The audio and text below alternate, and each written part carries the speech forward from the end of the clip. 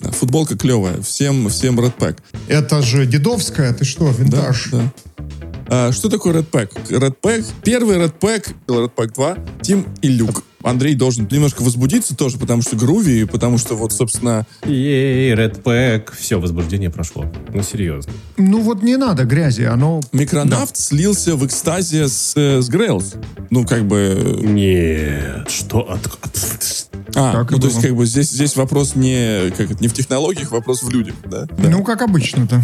Все там реактивненько, с грувями, все хорошо. Ох уж это ваша реактивщина. Микронавт настолько быстрый, что все свободное время разработчики Микронавта тратят на ответ на вопрос, почему не Spring Boot. Не, ну вы будете ржать, это вот... Мы не ржем, мы среди тех, кто отвечает на вопрос, почему не Spring Boot.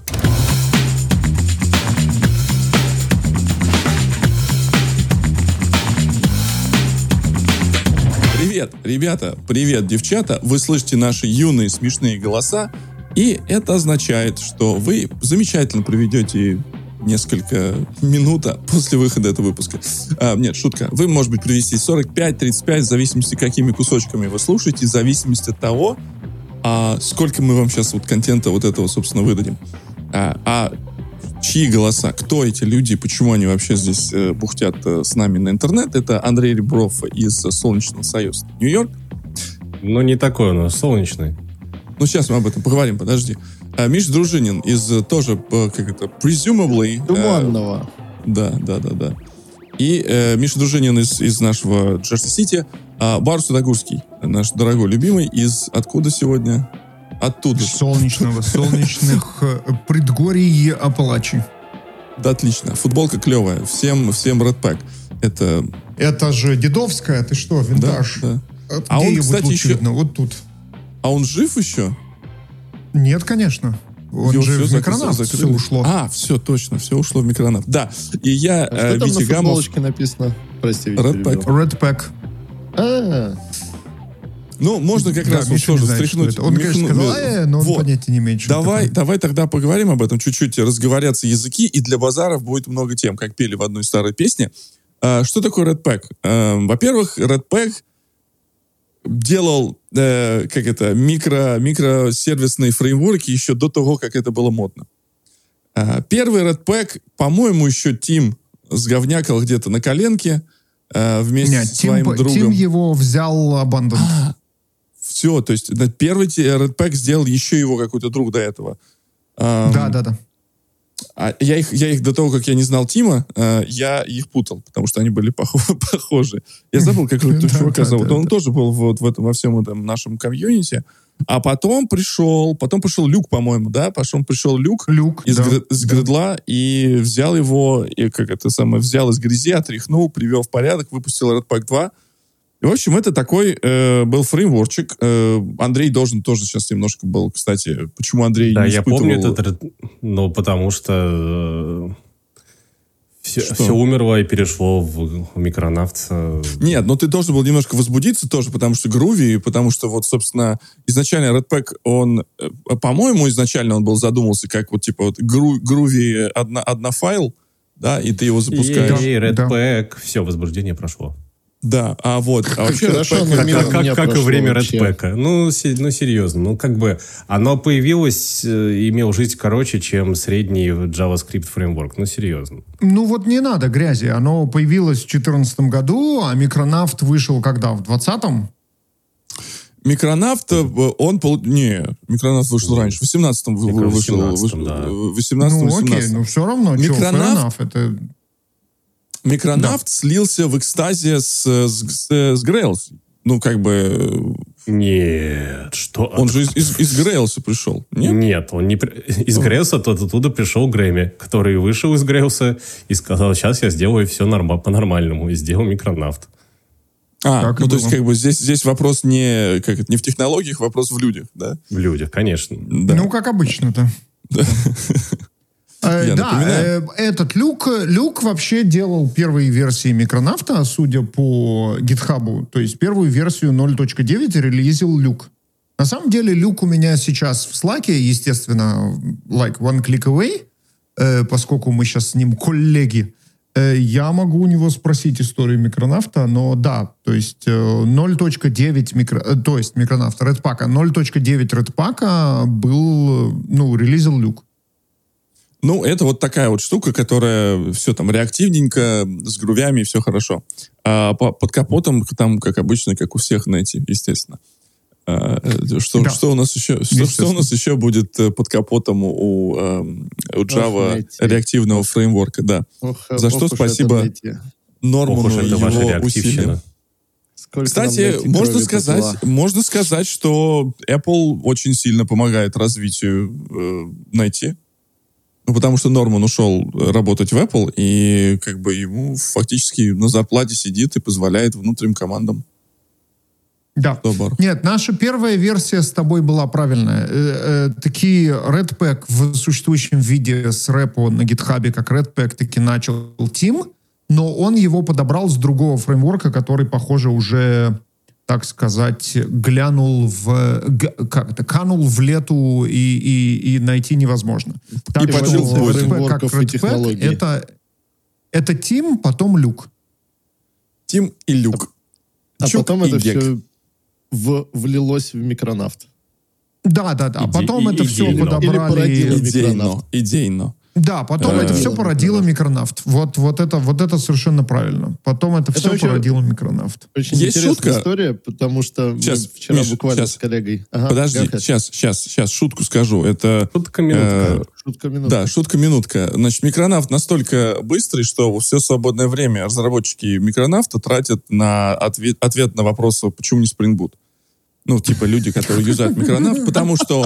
вы будете ржать. Это вот... Я знаю... Не ржем, мы среди тех, кто отвечает на вопрос, почему не Spring Boot.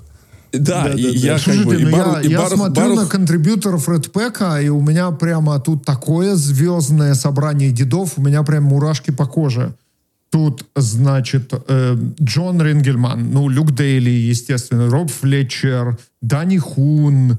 Тим, Дан Велопер, то есть как прямо называется? Вот реально... Cream of the cream groovy community. Опять же, еще один пример, когда собрались отличные программисты, а продукт не вышел. Нет, продукт... слушай, почему не вышел? Продукт вышел, и из продукта вышло, еще лучший продукт. По-моему, это успех. Ты сейчас прям... реально упустил, Андрей тебе прям curveball послал. Ты должен был сказать, DevRel у них не было нормального. У них не было людей в стиле Джоша Лонга, которые бы врывались в твой чат и кричали start.redpack.io. Да. С ноги врывались. Вот. Седрик Шампо, Питер Ледбрук, боже мой, прямо реально такое все... можно делать бизнес-кейс-стади, почему не взлетает даже хорошие технологии без правильного маркетинга. Опять же, Кайл Бун. Я опять же не согласен, что не взлетело. Вот реально. То есть, если и благодаря Redpack у нас появился микронавт, то по мне это огромный успех. Это же не коммерческий продукт. Это не продуктовый это не то, успех. что кто-то там... Так это и никогда не был коммерческий продукт. Это не то, что там кто-то деньги потерял. Что кто-то деньги заработал. В итоге все равно это никогда и не было. Я могу ошибаться, раз уж ты вспомнил девелопера, по-моему, даже сайт компании кампейна Хиллари Клинтон вот где-то под низом, может быть, бежал либо микронавта, либо Redpack. Вот потому что девелопер... Да, если девелопер писал, то точно либо то, либо то. Да, он был там CTO в какое-то время, в прошлые выборы. Давно уже было. Но вот как раз, наверное, если сложить как бы плюсы и минусы, скорее всего, Redpack бежал где-то там. Я, кстати, с Андреем не соглашусь про неуспешность тоже продуктовой истории, потому что, мне кажется, иногда это очень хороший как бы твист, когда что-то запускают, попробуют идею, потолкают ее с разных сторон, не вписываются в long-term backward compatibility, вот это вот все, потом понимают, окей, мы тут понаигрались в песочнице, поняли, на самом деле, что нужно, пошли делать, коммерческую шляпу, а эту оставили, потому что, нельзя ее, тащить вот со всеми вот этими хвостами и так далее. Ты, ты умрешь от этого легаси. Куда пошли люди, которые делали Redpack, они пошли все в разные стороны. То есть, с точки зрения интересной технологической поделки, чтобы занять время, да, Redpack был класс, да, у людей появились какие-то идеи. Но с точки зрения продукта Я не соглашусь. Я вот такой мелочный, коммерциализированный. Я с Андреем согласен вот в этом вопросе. Действительно, как бы просрали полимеры, да, с одной стороны. Да, это была одна из итераций, но из этого можно было что-то делать. Но проблема была, знаете, в чем? Как раз... Нужно ли? Нет, нужно было, потому что тогда уже Spring Boot уже гремел со всех полей, но микрофреймворки, микросервисы, это все нужно было. Смотрите, здесь такой нюанс был. Опять же, я сейчас налью на бочку нашего Деврела и скажу. Люди, вы знаете вот эту поговорку, когда Генри Форд говорил, что если бы я у людей спросил бы, что им нужно, они мне сказали быстрых лошадей, да, там еще более быстрых лошадей. То есть люди сами не знают, что им нужно. Вот визионерства какого-то не было, значит, за вот этим. Хотя вот Барух всех вот людей перечислил, фантастически умные ребята все, с точки зрения и вещей, которые они трогали, кучу всяких этих проектов. Это такое вот ощущение, вот мы типа вот что-то поделали, и нам настолько, ну не то чтобы стыдно, но другое слово я ищу, не стыдно, а как бы... скромно, что ли? Поскромничали, что ли? Неудобно делать из этого коммерческую неудобно, историю. Неудобно. Да, ну как-то вот какой-то такой неудобняк получился, да, действительно. Как мы сделали, вроде прикольно. Вот я там маме показываю, мама как бы радуется, что вот я сделал такой фреймворк. А вот прийти кому-то там сделать какой-то коммерческий проект, там сделать консалтинг, внедрение, ну там, может быть... А вот в Spring они смогли это все прикрутить вот к коммерческим рельсам какого-то Cloud Foundry и прочей вот этой инфраструктуры, которую Pivotal продавал, потому что, ну, фактически Spring не зарабатывает никаких денег во всем вот этом. Spring — это вот скорее, как бы, как мы говорим, system seller, да? То есть многие вещи в Spring затачивались под клаудные платформы, и в частности, вот чтобы это все бежало хорошо на Cloud Foundry. Да, но вы вспомните, сколько лет Spring до этого шли, да? То есть это же все, это не то, что вот Spring был задуман с вот такой вот продуктовой концепцией in mind. Этот Interface 21, и кто он там, Spring... Кто он был после Interface 21? Spring... Как их, который называлось? Spring Source. Это же все было вот на уровне Red-Pack совершенно. На уровне Red-Pack. И то, что это и то, что это выстрелило, ну, слава богу, но это абсолютно не было задумано гениально вот так вот продуктово с самого начала. Да. Такой вопрос интересный к адептам Red-Pack, потому что мимо меня он точно прошел. А насколько с ним легко было стартануть? Вот по сравнению со Spring и вот этот вот Start.io. Ну, в принципе, можно зайти на сайт сейчас и... по воспоминаниям, по опыту. Воспоминаниям все было очень легко. Значит, ребята сговнякали генератор всяких проектов. Был Lazy Bones, который мог генерировать любые проекты. Был очень... Да, Lazy Bones был такой, типа, фреймворчик. То есть можно было легко генерировать старт-проект, в котором было все изначально, да? То есть то, что... Я тебе говорю, что Spring победил именно вот этим маркетингом DevRel'ом, который там чуваки тащили на себе, и Джордж со своей как бы харизмой, как бы можно это смотреть по-разному, так же, как Kubernetes. Почему Kubernetes победил? Потому что победил он DevRel'ом. Победил он Хелси Хайтауэром, который вырвался везде с ноги и показывал, как это круто. А те же мезосферы были сильно лучше технологически, были сильно лучше Nomad, который вышел раньше у HashiCorp, и также где-то является такой, как мы говорим... Iconic. Нет, не iconic, другое слово, которое, наоборот, когда ты в приличном обществе эти слова не употребляешь. Iconic. Нишевой продукт. А еще как-то более грубее, как сказать. Я забыл, у меня прям на языке вертится, хотя Альфа Брейн выпил перед выпуском, чтобы язык был более подвешен, а штука не вешается. Нишево еще грубее. Маргинальный. Вот он остался таким вот маргинальным таким вот проектиком, которым, в принципе, на резюме можно записать. Пацаны знают, типа оценят, вот так вот тебе по ручку, чук-чук. Но, как бы, дальше ты с собой не потянешь. Да? Мы можем 1000 раз кричать. Говори. Практически деклассированный элемент. 1000 раз можем кричать в чатике про Kafka, что пульсар лучше, Но мы сидим в прокавке, нас это дикие тысячи людей, а в чатике про пульсар сидит 25 человек, которые друг другу так по кругу рассказывают, какой пульсар хороший. DevRel. Очень удивительная штука, да. Возможно, DevRel, потому что я вот вчера общался с коллегами, которые как бы моложе, вот, и которые на фразу Java Enterprise Edition, они не понимают даже, о чем ты говоришь. Да. Вот. Говорит, мы говорит, со Spring начинали. Я говорю, как все. Говорит, да, Spring Boot, говорит, это хорошо. Говорит, Java Enterprise Edition, говорит, я не знаю, что это такое. Вот, кстати, я хотел ответить Барух.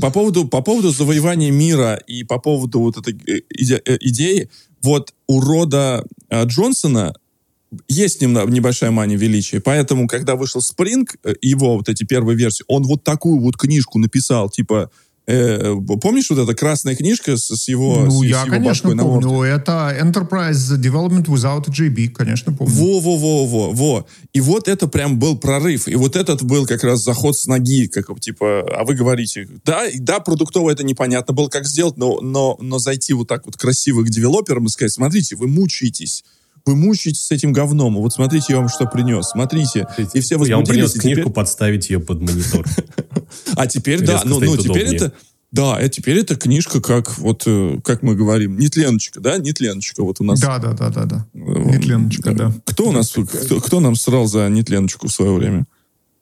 Да кто только не срал. Кто только не срал. Anyway, дорогие друзья, вот такие вот мы можем и на технические темы рассказывать в этом подкасте. Напишите нам в комментариях, если вам нравится слушать. Футболочка темы. Хорошо зашла, я поищу какую-нибудь еще футболочку к следующему выпуску.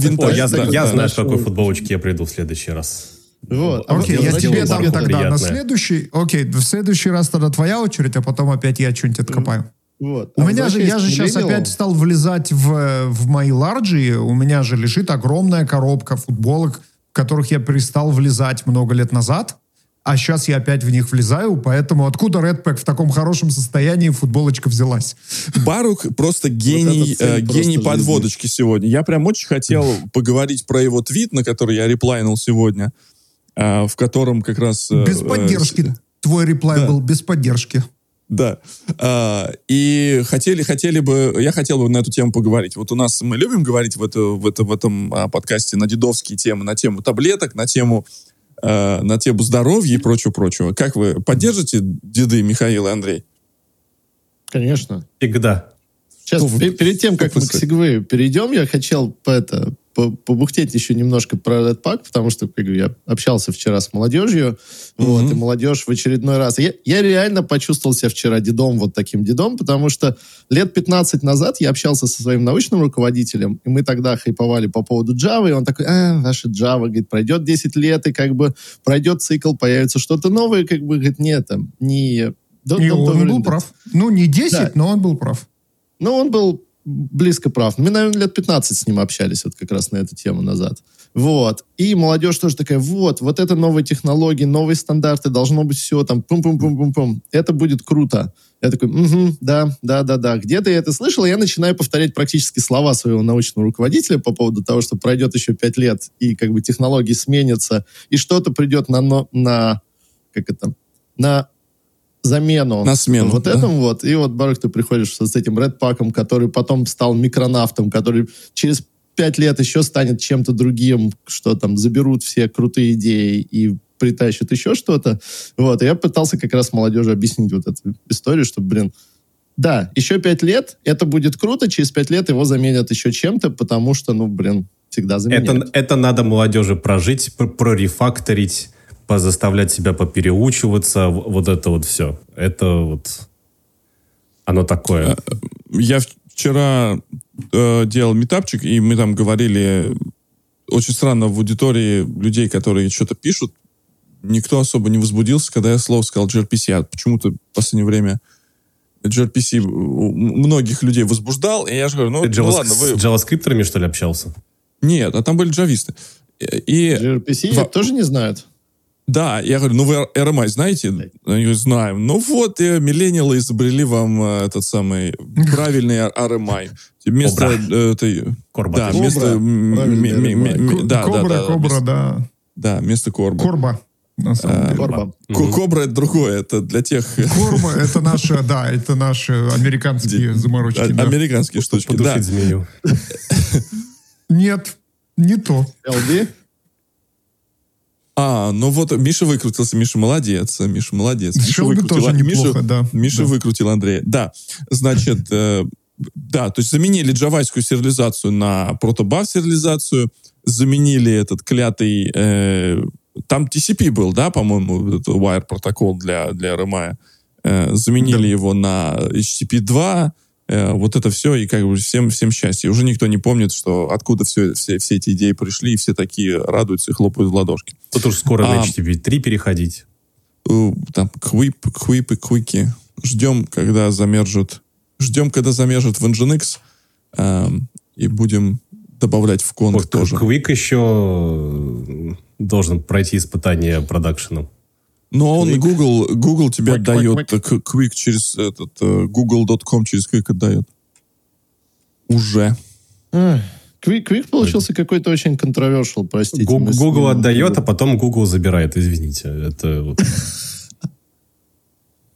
Да, не чокаясь за домены, да? Ты переехал наш домен куда-нибудь? Еще нет.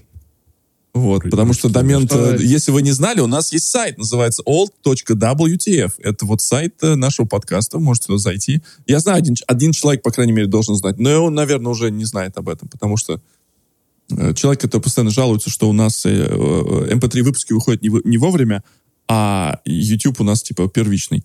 Поэтому, если вы зайдете на Old.WTF, вы найдете нашу как раз MP3-шную версию, там будет вам счастье. Что я хотел сказать по поводу... Вид Баруха и таблеточки. Сейчас, да. Теперь нужны таблеточки, чтобы вспомнить. Да, значит, Барух написал твит. Вы все посмотрели этот твит? И он такой пришел, такой, типа, все ему делают комплименты. Теперь, Барух, мы тебе делаем тоже комплимент. Барух тут... Спасибо. Твитанул где-то фоточку со сцены, и ему прибежали фанаты, накричали: Барух, что произошло? Ты так замечательно выглядишь, ты сбросил вес. А в наших внутренних чатах под НДА у него уже начинают спрашивать: посоветуй, как нам быть?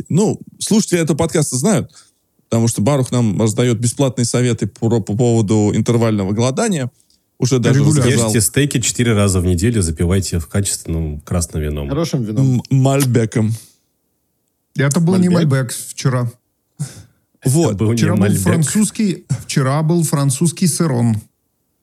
Прямо из сырона и был. Заходите к нам в телеграм-канал. У нас он тоже где-то здесь у нас будет подписан. Или внизу в нашей, если смотрите нас на YouTube, там всегда будет подписано, где можно бы найти, прийти, пообщаться с дедами и вот это дело. Значит, что меня триггернуло? Барух написал такой: вот, 15 лет назад, как раз он был, наверное, моего возраста в это время, он такой: нет, я не такой молодой. Не, у нас с тобой не 15 лет разницы. У нас с тобой лет сколько? 10, наверное. 10 или 12, неважно.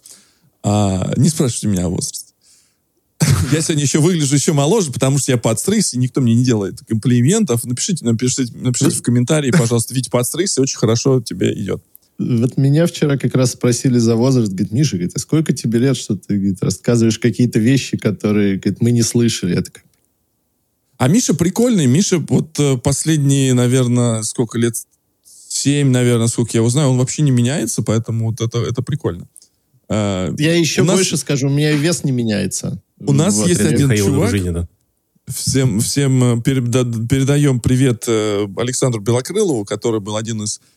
Если вы не знаете, опять же, тоже эпичный дед, который стоял у истоков Java комьюнити в России в свои времена. Во времена Suntech Days еще, тогда это был модно. Вот, и он с тех пор не меняется совсем. То есть он застрял в этом 25-летнем возрасте, и ему сейчас уже за 70, а он выглядит так же, как... Какой за 70? Ну что ты? Это шутка.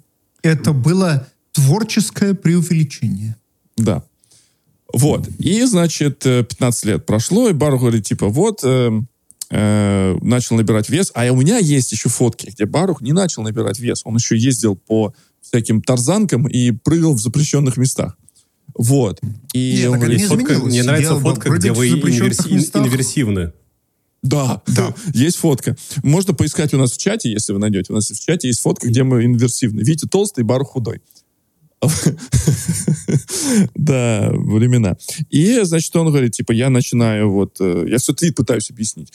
Илья, по возможности выведите твит Баруха вот здесь просто, чтобы мы могли показать зрителям. И можно вырезать 20 минут этого подкаста, как Витя пытается объяснить твит.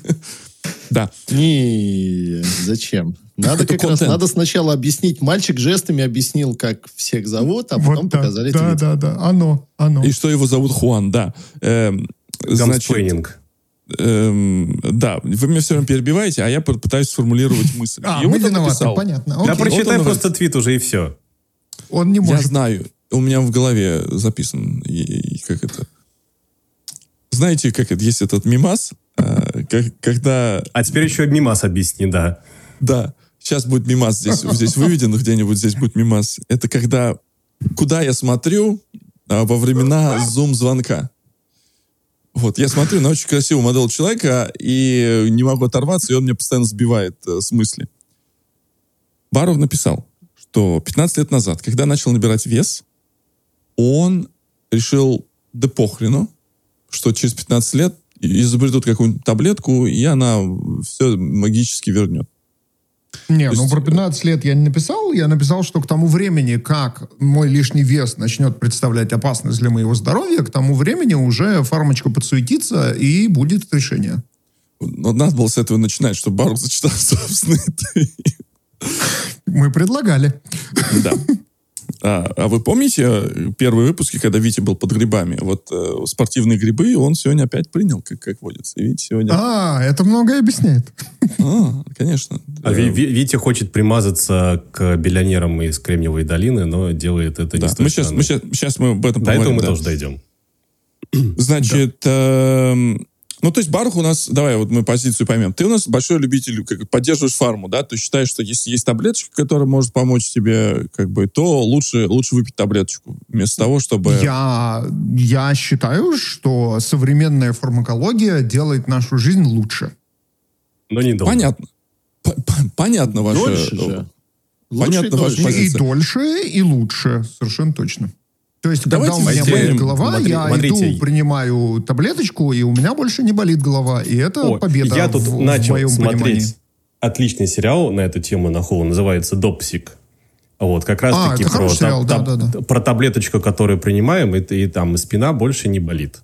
А потом мы получаем опиоидную эпидемию в Соединенных Штатах небывалых размеров, и фарма такая... Есть несколько классных сериалов как раз про опиоидную эпидемию. И вот этот который ты сказал, он прям всегда отличный сериал, очень хороший. Всем рекомендую. Там кто-то из крутых этих ведущих персонажей. Там доктора играет Майкл Китон. Точно, вот я пытался вспомнить. И очень-очень хороший сериал. Прямо мы его забинджили, не отрываясь. Очень круто. Есть на Hulu, надо посмотреть. Так и запишем сейчас. Да. Но смотреть его я, конечно, не буду. Потому что это как с играми. Про игры тоже сейчас поговорим. Вот, значит, моя основная претензия к этому посылу в том, что зачем было допускать вот тогда этого? То есть что тебе мешало тогда, когда ты начал набирать вес, чуть-чуть пересмотреть какие-то свои привычки поведенческие, связанные с питанием, связанные с образом жизни. Значит, я понимаю твой тейк, но я еще раз напоминаю, что мой расчет, оправдавшийся, был не на то, что вот я сейчас поболею, а потом вот перед тем, как я умру, меня вылечат. Нет, это не то, что я написал. Я написал, что когда мой лишний вес станет проблемой для здоровья, вот тогда я буду с ним бороться. И это ровно то, что случилось. Мой лишний вес до недавнего времени, до, грубо говоря, года назад, не представлял для меня никакой проблемы со здоровьем. Поэтому я и не считал нужным с ним бороться. Это такой осознанный тех-депт-менеджмент? Слушайте, спасибо тут большое. есть разница с тех-депт-менеджментом.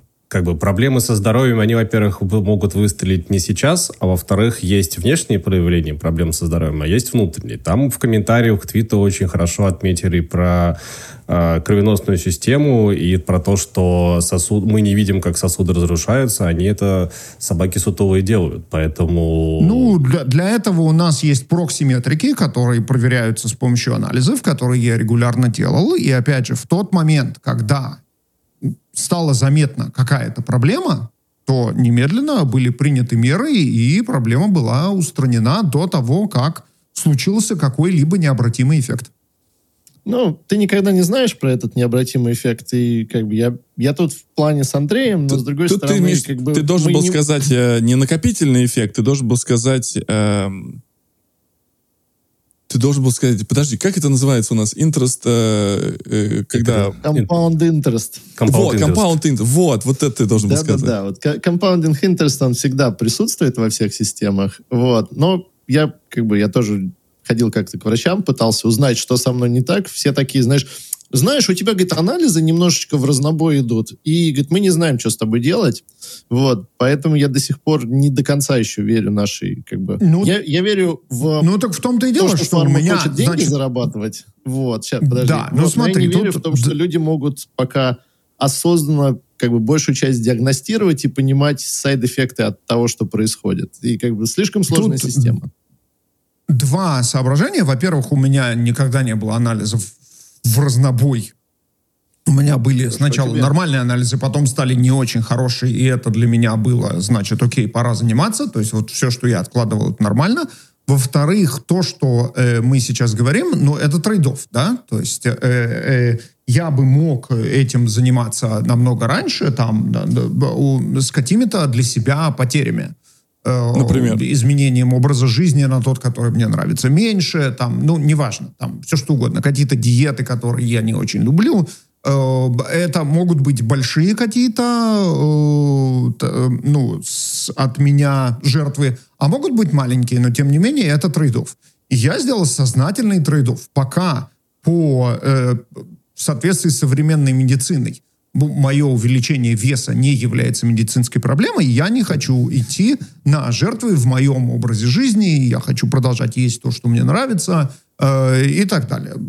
Это был сознательный трейд-офф. Как только поменялись в этом раскладе данные, и стало понятно, что вот есть какие-то сигналы, что этот вес влияет на здоровье, тут немедленно были приняты меры, и спасибо фармакологии, которая мне в этом помогла. Вот на самом деле есть еще один момент, про который не говорится, то, что понятно, что есть состояние здоровья, вот это все, но про что говорит Барух, отказываться от того, что ты любишь, вот этот, как, знаете, есть анекдот, который заканчивается: «Батюшка, я правильно живу?» «Да, сын мой, но зачем?» Вот, и тут точно так же. Можно и вести абсолютно правильную диету, вот это все следить. Вопрос, если вы от этого не получаете никакого удовольствия, то так ли далеко сильно удлинится ваша жизнь, если в ней нет никакой радости? То есть нужно все равно искать где-то какой-то баланс. Это о чем и речь, да? Это реально трейд-офф. В этот момент кто-то должен прийти и вспомнить Черчилля, который как бы курил, бухал. Да, можно вспомнить Черчилля, но таких случаев все равно единицы. Но это outlier. Survivor bias мы не забываем, да? Да. Смотрите, значит... Я не всегда понимаю, почему люди считают, что изменение какого-то образа жизни должно быть обязательно вести какие-то негативные последствия, связанные с... Витя, мы только что озвучили почему. Survivor bias. То, что тебе нравится упарываться кроссфитом и жозом, не значит, что это доставляет одинаковое удовольствие всем. Смотрите, знаете, и тоже в другом чате, который другие наши дети не читают, там люди тоже вот спрашивают, типа, а вот есть другое мнение, а вот есть другое мнение. То, что сделал Барух, вот за исключением фармы, за последние несколько лет, мне очень нравится по причине того, что он ввел режим и дисциплину. И эта вещь более важная, чем ходить и всем страдать и рассказывать, как тебе тяжело от диет. Диеты не работают, потому что люди делают их вот как... Вот я сейчас пройду курс, вот диеты сделаю, и потом все будет хорошо. Так не работает. Работает вот именно дисциплина. как бы вы будете там смеяться, но Барух гребет на грибном этом самом. Он, конечно, купил себе самый понтовый, чтобы понтоваться, а перед нами нищебродами кроссфитерами он купил себе деревянный из красного вишневого дерева с компьютером, который с водой. В космос отправляет. С водой. С настоящей водой? Это его трогало, то есть его, как бы, вот ему это нравилось, он приходил, он это не делал как, вот, я ненавижу это. Он знал, что это вещь, которая, вот, он вложил какой-то, сделал туда инвестмент, он не может просто так стать, как вешалка. И он это обустроил так, что вот ему нравится вот этот деревянный, он вот там потрогал, сел, там погреб, да, там, ему нравится звук воды. Книжечку послушал. Ему нравится еще эта самая компьютерная херня вокруг этого. Он там посмотрел, с кем он там наравне гребет, вот это все. То есть здесь важно построить себе рутину и придерживаться этой дисциплины. И тогда это то мучение, да, это перерастет как раз в образ жизни. Вещи, связанные с тем, что, например, там, не жрать вот какие-то вещи, а жрать какие-то вещи. Я до сих пор люблю жрать в фастфуд. Ну, мне нравятся какие-то вещи. Но я, например, не жру в Макдональдсе, наверное, уже лет 15. Потому что мне не нравится и вкус, абсолютно никакого отношения не имеет к их как-то nutrition facts, да? Все знают, что я большой поклонник In-N-Out, и при всей возможности я могу сожрать там до 10 котлет. Но это не означает, что я жру их, например, каждый день, да? То есть это такие вещи, которые приносят вот эти допамины, эндорфины и прочее. Да, guilty pleasure. Guilty pleasure. Оно, да. Сейчас, последнее. Упорование кроссфитом, упорование греблей, прихождение в спортзал, оно не будет работать, если в вашей голове это будет вам причинять боль. Если в вашей голове это будет я это должен сделать, это тоже будет средненько работать. Но если это вы идете это как часть вашего образа жизни, в голове что-то перестраивается, и вы совершенно по-другому себе. Все равно вначале будет элемент сопротивления, потому что, чтобы выработать и рутину, и дисциплину, начинает расходоваться лизин, это определенное сопротивление организма, и там нужно время, пока оно перейдет на состояние дисциплины. Просто это вот нужно как-то прожить, не знаю, с помощью коллеги, с помощью друга, с помощью, глядя на себя в зеркало, глядя на результаты своих анализов, которые будут мотивировать. Все равно оно какой-то период есть. Не будем этого отрицать. Вот в одиночку всегда тяжело. Есть такая поговорка, если хотите идти быстро, идите один, если хотите идти далеко, идите вместе. Не цитируйте меня, потому что, скорее всего, звучит по-другому, но принцип такой, да, то есть если вы хотите, if you wanna go fast, go alone, if you wanna go far, go together. Вот что-то типа такого. Вот прям precise. Да, спасибо, Миш. Вот. И действительно должна быть группа поддержки. Не группа, где тебя чмырят. Даже если тебя чмырят, тебя должны чмырить тебя немножко по-дружески. Поддержки чмырения? Ну, а чего? Да. Мы же все Я поэтому, кстати говоря, одна из причин, почему я сейчас всем хожу, рассказываю про похудение, это вот как раз для того, чтобы получать всяческий фидбэк. Это очень прикольно. То есть, в основном фидбэк позитивный, есть, конечно, Витя Гамов, но так в основном фидбэк позитивный. Расскажи, Барух, тогда, что ты делаешь с хейтерами, которые не дают позитивного фидбэка? Я шучу, на самом деле, Витя поддерживает, несмотря на то, что он не согласен с моим подходом к deferred fix. Это наше личное. Вы не понимаете, это другое. Да, вот. Нет, на самом деле насчет хейтеров это все expectation management, да? То есть у меня сейчас, когда я это вкинул в Твиттер, например, это было совершенно очевидно подтверждение того, что некоторые комьюнити более токсичные, чем остальные. Другие. И таки действительно немедленно пришли в комментах люди, которые мне рассказали, что, во-первых, нет, это не работает. Во-вторых, значит, это все очень вредно. В-третьих, я уже ходячий труп, просто еще об этом не знаю. В-четвертых, я их лично обокрал и забрал у них последнюю дозу лекарства, которая им нужнее, чем мне. Но я, поскольку это все ожидал, то это все очень фан. Если бы я туда пришел исключительно за поддержкой, наверное, было бы больно. Последний фактор, который ты указал, ребят, не волнуйтесь, фарма напечатает. Не будет такого, что вам не хватит лекарства. вот это вот совершенно фактор не работает. Вот бедного Барух забрал, объел этих самых больных диабетом, да, как на свое это vanity и сжигание своего жира. Не волнуйтесь, напечатают. Фарма не обеднеет. Это индустрия, которая тут сейчас должен Андрей подключиться и как бы у нас это рассказать про индустрию фармы и как бы обороты. Слушайте, ребят, это hate pharma as much as the next guy, да, и next guy в данном случае Андрей. Но давайте все-таки как бы не забывать, что можно посмотреть на продолжительность жизни, можно посмотреть на лечение болезней, которые были абсолютно неизлечимы. Можно посмотреть на ежедневное улучшение качества жизни, как то ибупрофенчик от головной боли. В общем и целом, on the great scheme of things, современная фарма приносит намного больше пользы, чем вреда. На самом деле... Давайте это разделять на два бакета, как минимум. Есть вещи, где находится лечение всяким там вирусам, болезням, раковые и прочее. А есть вещи, которые созданы исключительно для того, чтобы приносить компаниям прибыль. Посмотрите мы не можем разделять это на два бакета, потому что это тот же самый бакет. Все те лекарства, которые ты сейчас относишь к вот это вот однозначно добро, были созданы как раз для того, чтобы приносить фарме доходы. Посмотрите, и они все до того, как они стали дженериком, который приносит счастье в мир, они все были патентованными лекарствами за $1500 за таблетку, и фарма на них наживалась, гейткипя их как только можно, будь здоров. Слушай, и те самые фирмы, которые мы сегодня хейтим за то, что они наживаются на вот каких-то там медикаментах, это ровно те самые фирмы, которые в свое время точно так же гейтили, а потом перестали гейтить и антибиотики, и ибупрофен и так далее. Перестали не гейтить ровно по той причине, что есть законодательство, которое говорит то, что вы должны перестать это гейтить. Совсем не все.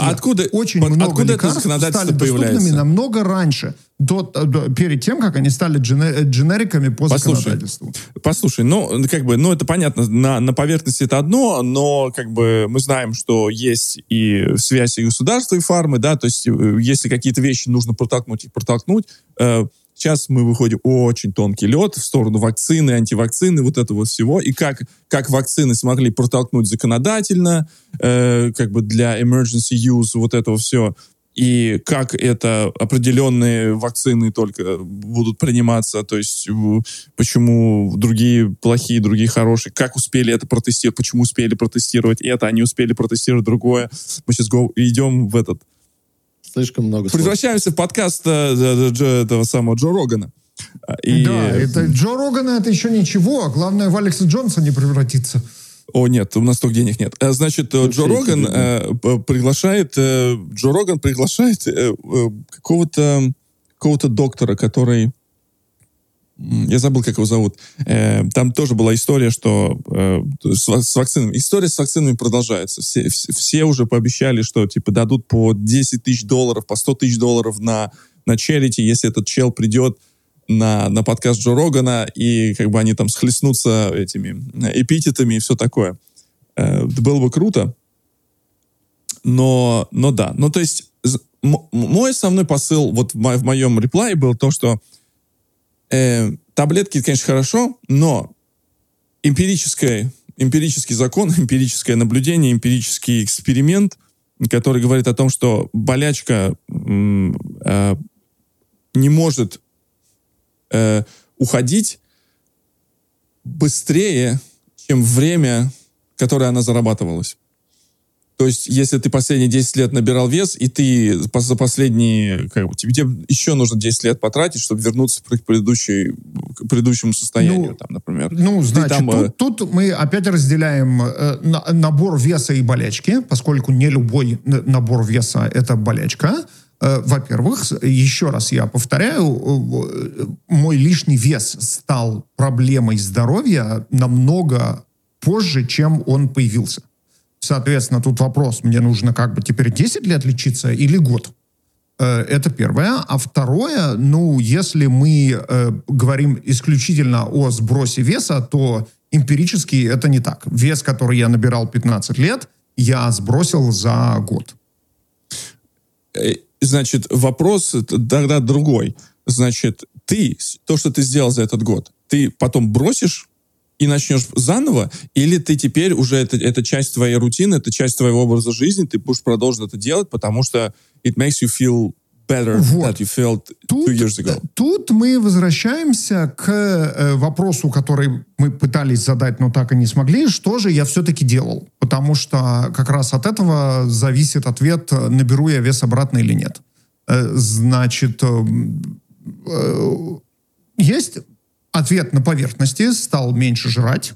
И есть ответ немножко более интересный, уменьшил инсулиновую резистентность, улучшил метаболизм, соответственно, стал более эффективно сжигать калории, которые я получаю. То есть меньше интейк калорий и лучше их потребление.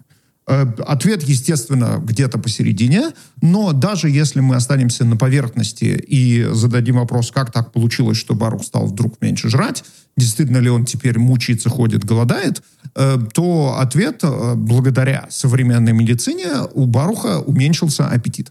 Если вот этот вот аспект современной фармакологии отключить, наверное, скорее всего, аппетит возрастет обратно, и дальше либо Барух будет страшно мучиться и ходить голодным, либо Барух будет есть столько, сколько хочет, и наберет вес. Либо, может быть, пересмотреть вот эту схему. Может быть, есть по чуть-чуть и чаще, и остаться в том же самом колораже, остаться в тех же самых качестве калорий, потому что, скорее всего, еще что повлияло, ты не стал есть меньше, ты стал есть более качественнее, ты уже смотришь качество твоих калорий. Вот, например, мы ходили есть стейков за 15, стейки по 50. Нет, я не про это. Стейки 50. пускай остаются. Стейки, они, в принципе, это только вкус и наши вот эти, как... Видишь, ты видел, что там 150? Ты видел вот этот вот шмот рибая?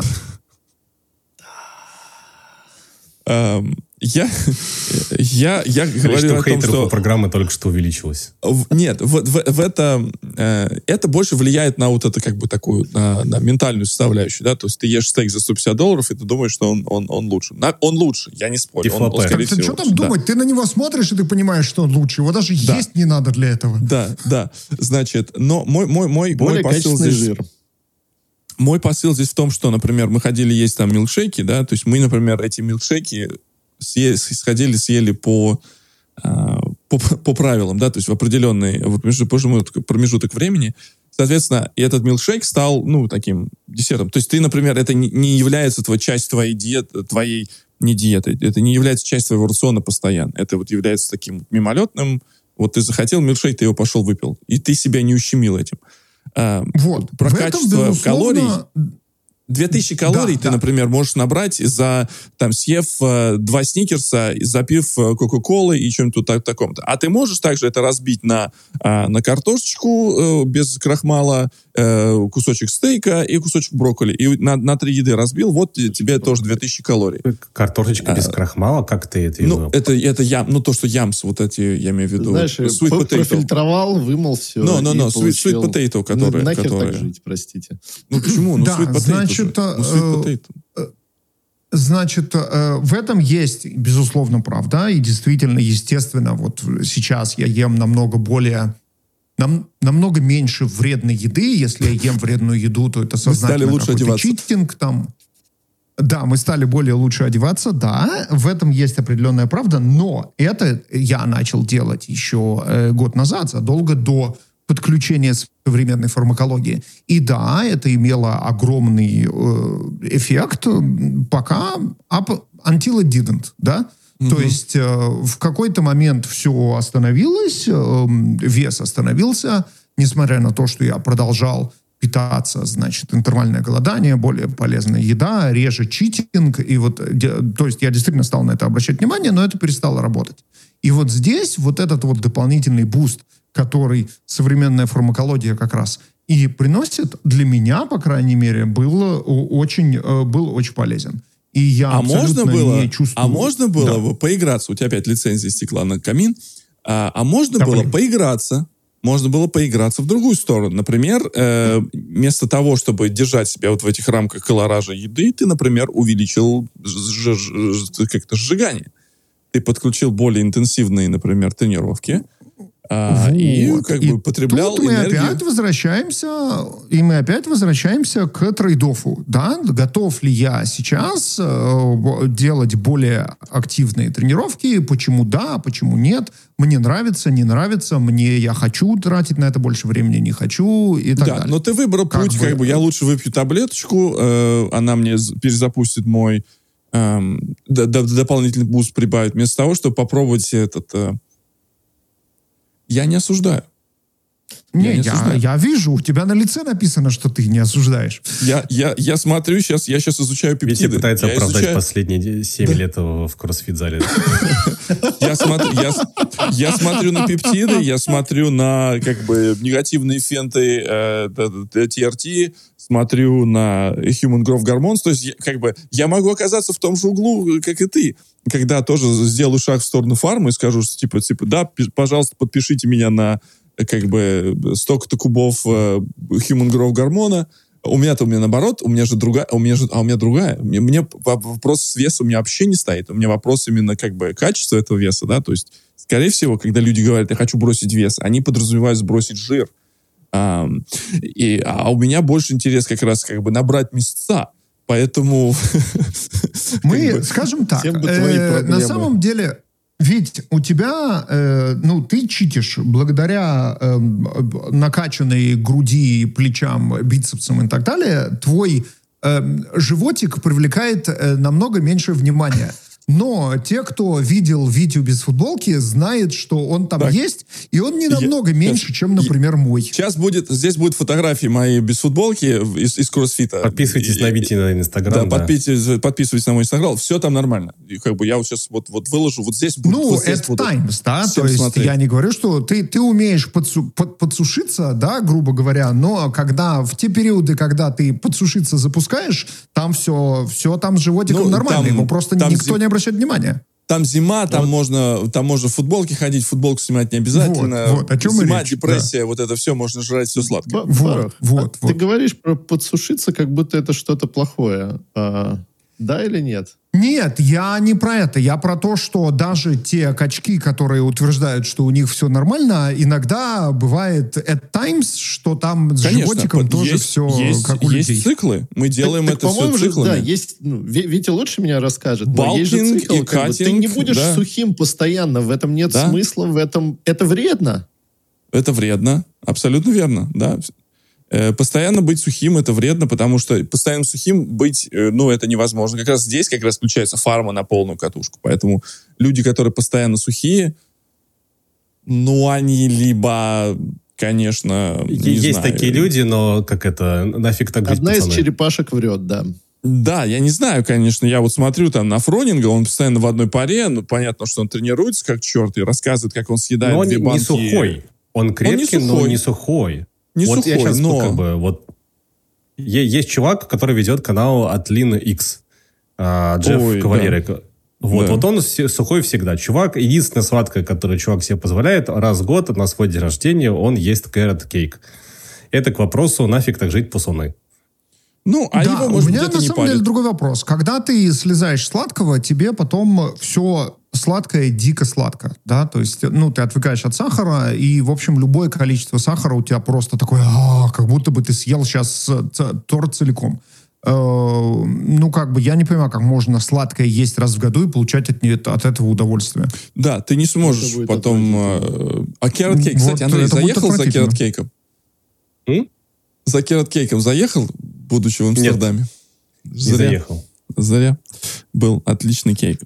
Ладно. Короче, напишите нам в комментариях, что вы думаете по этому поводу. По какой программе вы готовы заниматься? Готовы заниматься по программе мелких порций и следение. Самое важное, опять же, последнее. Все, что делал Барух, все, что делал он правильно, это смотреть, что вы кладете в рот. General true statement. Проблема... Да, залупа с Виктором Якимовым. Продолжение. Значит, важно смотреть, что вы кладете себе в рот. Самый страшный, вот вы на самом деле можете не замечать, это самое страшное начинается, когда вы сидите там вечером перед телеком, и постоянно какая-то хрень летит в рот. Чипсы, хренипсы, снеки, прочее. И в рот хрень, и в глаза хрень, и в уши хрень. Вот. Garbage in, garbage out, помните об этом. Поэтому, да, заняться лучше почитать книгу. Можно послушать книгу. Еще, если вы слушаете, можно еще за это время погрести на лодке, а потом можно после этого... подкаст послушать, пока вы гребете на лодке. Послушать подкаст. Замечательно, да, отличная идея. Можно его смотреть. Смотрите на канале youtube.com/Old.WTF. Замечательный канал. Ну и вот как раз когда мы гребем, появлялись эти моменты, например, вот опять же мы говорим про camaraderie, да, то есть чтобы как бы вот этот комьюнити-суппорт, вот это все, например, там у Баруха в его системе были вот эти игровые моменты, да, с кем-то можно было устраивать. Они сейчас туда добавили еще лайв-гонки, то есть 2 раза в день можно прямо вот лайв посмотреть. Ну, там всегда есть гонки с другими, как помните, в Mario Kart есть Race Against Yourself, да. Когда он сохраняет твой предыдущий, и ты можешь сам с собой. Вот та же идея, то есть он просто, ты соревнуешься с реальными людьми, но просто не в реальном времени. То есть там записаны их гонки, и тебе показывают, реальных людей, их реальные результаты. А сейчас они еще добавили лайв, то есть, прямо вот в реальном времени ты соревнуешься с другими людьми. Там очень много всякого social они накручивают, как раз потому что они-то прекрасно понимают, что заниматься вместе гораздо более мотивирует, чем заниматься одному. И там всякие челленджи есть, ты там можешь добавлять друзей, эти друзья там, вот я классно прошел эту трассу, давай попробуй побить мой результат. Вот это все работает, это очень здорово. Один из причин, почему Soul Cycle так выстрелил. Что вы в компании, под руководством коуча, там фигачите. Это одна из причин. Пелотон. То же самое Пелотон же. Там же тоже группы собираются и так далее. Да. Я чего хотел добавить про вот эти социальные аспекты, что даже если мы на секундочку отложим controversial мой вброс насчет фармы, и он, естественно, был controversial, я специально об этом как раз написал, чтобы собрать разнообразных мнений о современной фармакологии. Скажем так, вопрос интервального голодания, мне кажется, вообще... я это рекомендую абсолютно без всяких звездочек и мелкого текста. То есть совершенно очевидно для меня, по крайней мере, что, во-первых, это дисциплинирует в плане бесконечных снеков и неважно, вы поняли. Хватит жрать после 8 часов. Целый день и целую ночь. Это дисциплинирует в плане того времени, когда вы едите. И, естественно, чем меньше не естественно, но в принципе, чем меньше у вас это окно голодания, тем вы будете меньше есть. Да, можно впихнуть в себя... Чем больше окно голодания, тем меньше жрешь. Да, чем меньше окно еды, тем меньше жрешь. Чем больше окно голодания, тем меньше жрешь. Да, можно впихнуть в себя сколько угодно в очень короткий период времени, но на основании моего опыта и опыта других людей, которые делают интервальное голодание, это так не происходит. То есть ты продолжаешь есть то, что ты ешь обычно, просто у тебя меньше приемов пищи, и таким образом уменьшается тупо интейк калорий. Дальше теория интервального голодания говорит о том, что во время вот этого голодания, когда у тебя не выделяется инсулин и желудочный сок, у тебя лучше переваривается еда, она не уходит в жир, а в какой-то момент и жир начинает сжигаться, а еще в какой-то момент начинает быть ускоренная регенерация клеток, омоложение. Мы стараемся запустить кетозис, который будет у тебя, собственно, сжигать и прочие, жир. Да. И прочие чудеса, даже если мы в это не верим, тупо, во-первых, дисциплина в плане времени еды, а второе, меньше интейк, потому что, просто меньше приемов пищи, уже это, на мой взгляд, плюсы, которые, для любого из нас понятно, очевидно и работают. Плюсы, но, опять же, это одна из комплекса мер, которые должны работать вместе. Как бы чисто интервальное голодание тебя доведет до какого-то момента, где ты просто встанешь. То есть дальше тебе нужно осознанно работать над качеством еды, которую ты ешь, качеством калорий, и добавлять, и создавать дефицит. Единственный способ действительно похудеть – это дефицит калорий. Да, или же отбивать аппетит способами современной фармакологии. Но отбивать аппетит – это, опять же, способ понижения, способ создания дефицита калорий. Да. Слушайте, все так. Я хотел какую-то фразу сказать, вы меня сейчас перебили, я забыл. Я хотел сказать о том, что если интервальное голодание тоже не... можно... Это не Silver Bullet, понятное дело. Нет. Ты говоришь, интервальное голодание можете привести к моменту, когда у тебя что-то застопорится. На самом деле нет, потому что ты, если будешь менять вот эти промежутки, интервалы, да, то вот эти промежутки, ты можешь разрабатывать различные схемы. Барух уже не пришел к этой схеме, к которой он сейчас сидит, он к этой схеме, например, не пришел, прям и сидит он на ней целый год. У него различные были схемы, и он работал сначала, там, может быть, не знаю, сколько там... Я не знаю, я в этом не разбираюсь. В интервальном голодании я вообще-то не смотрел, потому что это я знаю, что на меня это там будет очень 8 плохо часов влиять. жрешь, 16 часов не жрешь. Все, пьешь воду. Вот. А мне, например, для меня подходило, я когда, как раз эта фотография, сейчас мы покажем, где-то будет фотография, я толстый Барух худой Барух и толстый Витя, для меня работали коробочки. То есть у меня было 5 коробочек, я с собой таскал. Я работал тогда еще в Нью-Йорке, 5 коробочек таскал, и я просто тупо сидел, жрал каждые 3 часа. И в каждой коробочке было, собственно, пожрал, попил воды, и все. Больше не жрал. Да, в каждой коробочке был Биг Мак, да? Тарам-парам-пам. Нет, там были... Нет, зачем? Дабл-дабл. Мы же говорили не Макдональдс, а In-N-Out. In-N-Out, да. In-N-Out я, кстати, жру протеин стайл всегда, и это фактически... Да, без булочки, это протеин стайл, это без булочки, потому что, я, кстати, заметил, действительно больше влезает. Я могу съесть, например, трипл-трипл, 3 штуки, это мое стандартное меню, это 9 котлет, а если они были бы с булкой, я бы этого не смог. Вот именно с салатом, с лучком и с помидорчиками, это, собственно, заходит. И в конце можно еще, кстати, очень захотелось пойти достать ребрышки из холодильника вчерашней, разогреть и пойти покушать. Я про игры хотел... вчерашних мы вспоминаем эти вчерашние стейки, которые я даже на интервальном голодании без всяких проблем уминал в один присест. Да, это была единственный мой, единственная еда за день, но сожрать такой стейк было вообще не вопрос, потому что, черт возьми, вкусно, и я хочу. Я вчера съел 1/3. Я там сейчас... Мы приложим вам ссылочку, и сейчас коллегам скинул в наш чатик канал под названием Beard Meets Food, где тоже такой outlier и survival bias. Ужасно худющий чувак съедает какие-то невероятные объемы еды за один присест, выигрывая челленджи, которые, как правило, заключаются в том, что съешь невообразимое количество еды и ничего не заплатишь за это. Ты понимаешь, что... я вчера реально не смог съесть. Как делали древние римляне? Больше половины не смог съесть. Как делали древние римляне? Еда была настолько вкусная, и ее было настолько много, что они практически вливали пальцы в рот. Поэтому мы не видим, что происходит за кадром этих шоу. Булимия, это дизордер, мы это теперь знаем. Да, мы это знаем. Я что хотел? Я про игры-то все пытался завести разговор. Я хотел вам сказать, во что играют деды.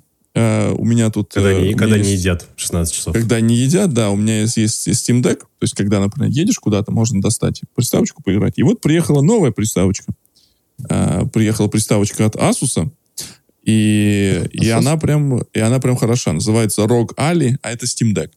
Steam Deck, конечно, немножечко поменял привычки игровые. То есть, как мы говорим, что интервальное голодание поменяло привычки, связанные вкусовые и едовые, да. А это тоже так. А это наоборот. А это снэк, да. То есть, когда нельзя сесть такой за большим телевизором, с большой приставкой. Это снэк. Сел, поиграл. Я там вбросил вопрос. Хотите, чтобы я рассказал? Сел, поиграл. Ты расскажи, что ты к ней подключаешь. Сел, он поиграл. Угу. В смысле, давайте, может быть, это была отличная затравочка, и что и как он играет, он нам расскажет через неделю. В следующем выпуске. Отличная идея. Да, не забывайте подписывать, добавлять ваши нотификации. Мне тут недавно сказали, что если это слово не сказать в YouTube-видео, то YouTube проигнорирует этот канал, поэтому если вам понравилось, доставляет вам какое-то моральное удовольствие, или вам, просто поржали местами, были какие-то мемасы смешные, или если вы хейтите, поставьте тоже негативный коммент, тоже напишите что-нибудь. Да, поскольку YouTube не понимает по-русски, нам теперь нужно сказать notifications, subscribe, вот это все на английском, чтобы он распарсил. If you found this video useful or at least if you found this video useful or at least entertaining, please consider subscribing to this YouTube channel. With this, my name is Victor Gamov, and as always, and have a nice please day. Don't forget to touch the colocol on the bottom of the screen. Если у вас есть тачскрин, потрогайте колокольчик. Сегодня со мной в моей виртуальной студии, кстати, замечательные деды были, сегодня замечательная была беседа. Андрея опять перебивали, как мудаки. Вот, он только хочет что-то сказать. Вот посмотри, он на нас смотрит, как сурово. Я привык. Вот. Мы все друг друга перебиваем. Это норма. Андрей был из солнечного Сайоса Нью-Йорка. Угу. Очередная вариация у нас Blade Runner. Солнечный Нью-Йорк. Да, у нас еще у меня сейчас предстоят еще эти какие-то там детские гонки. У нас там последние Blame Canadians. Да. Что я хотел сказать? Михаил, ты прощался. Из солнечного Джерси-Сити тоже как бы за окном у нас непросветная. Очень солнечная Джерси-Сити, да. Помните, что дисциплина — это хорошо, вот, отсутствие дисциплины — это смерть, поэтому... Как говорил один из экспертов, есть два вида сожаления. Как говорил Тони Робинсон, Андрей, подсказывай мне. Есть, делайте то, что нужно, а то, что не нужно, не делайте. Нет, там была другая фраза. Там было связано... of regrets. Two pains. Pain of regret и pain of discipline. Да. Pain of discipline hurts once, а pain of regret hurts 10 times. Или там 100 times. Вот. Поэтому да. И Барух Судогурский сегодня нам задавал похудевший, сегодня задавал нам инфоповоды для всего выпуска. Мы не обсудили, на каких препаратах сидят у нас торчки из силиконовой, из кремниевой долины. Да, на каких препаратах сидят торчки, если вы понимаете, о чем я, из силиконовой долины, мы пока не знаем. Зато с вами был веселый гривной Виктор Гамов из солнечного Джерси. Да. Слушайте, я теперь весь эпизод просто угораю над количеством контента, который мы генерим для шортов. Или вы все это теперь думаете тоже? О шортах все время? Нет, я просто каждую реплику оцениваю, насколько она хорошо зайдет в шорты, и я прямо наслаждаюсь одной мыслью о том, какие они будут классные. Мы стараемся просто, да. Такие вот мы замечательные. Я вам потом еще расскажу, как я себе этот Power Washer купил. Вот. И починил дек. Да, и починил дек. Почти. Еще одна дырка осталась. Anyway, so, вы понимаете, о чем был вот этот выпуск. Деды бухтят на интернет. Деды будут бухтеть на интернет, hopefully, на следующей неделе тоже. Спасибо. Спасибо, что вы нас слушаете. И без ваших ушек не было бы этого выпуска. Всем счастливо. Всем пока.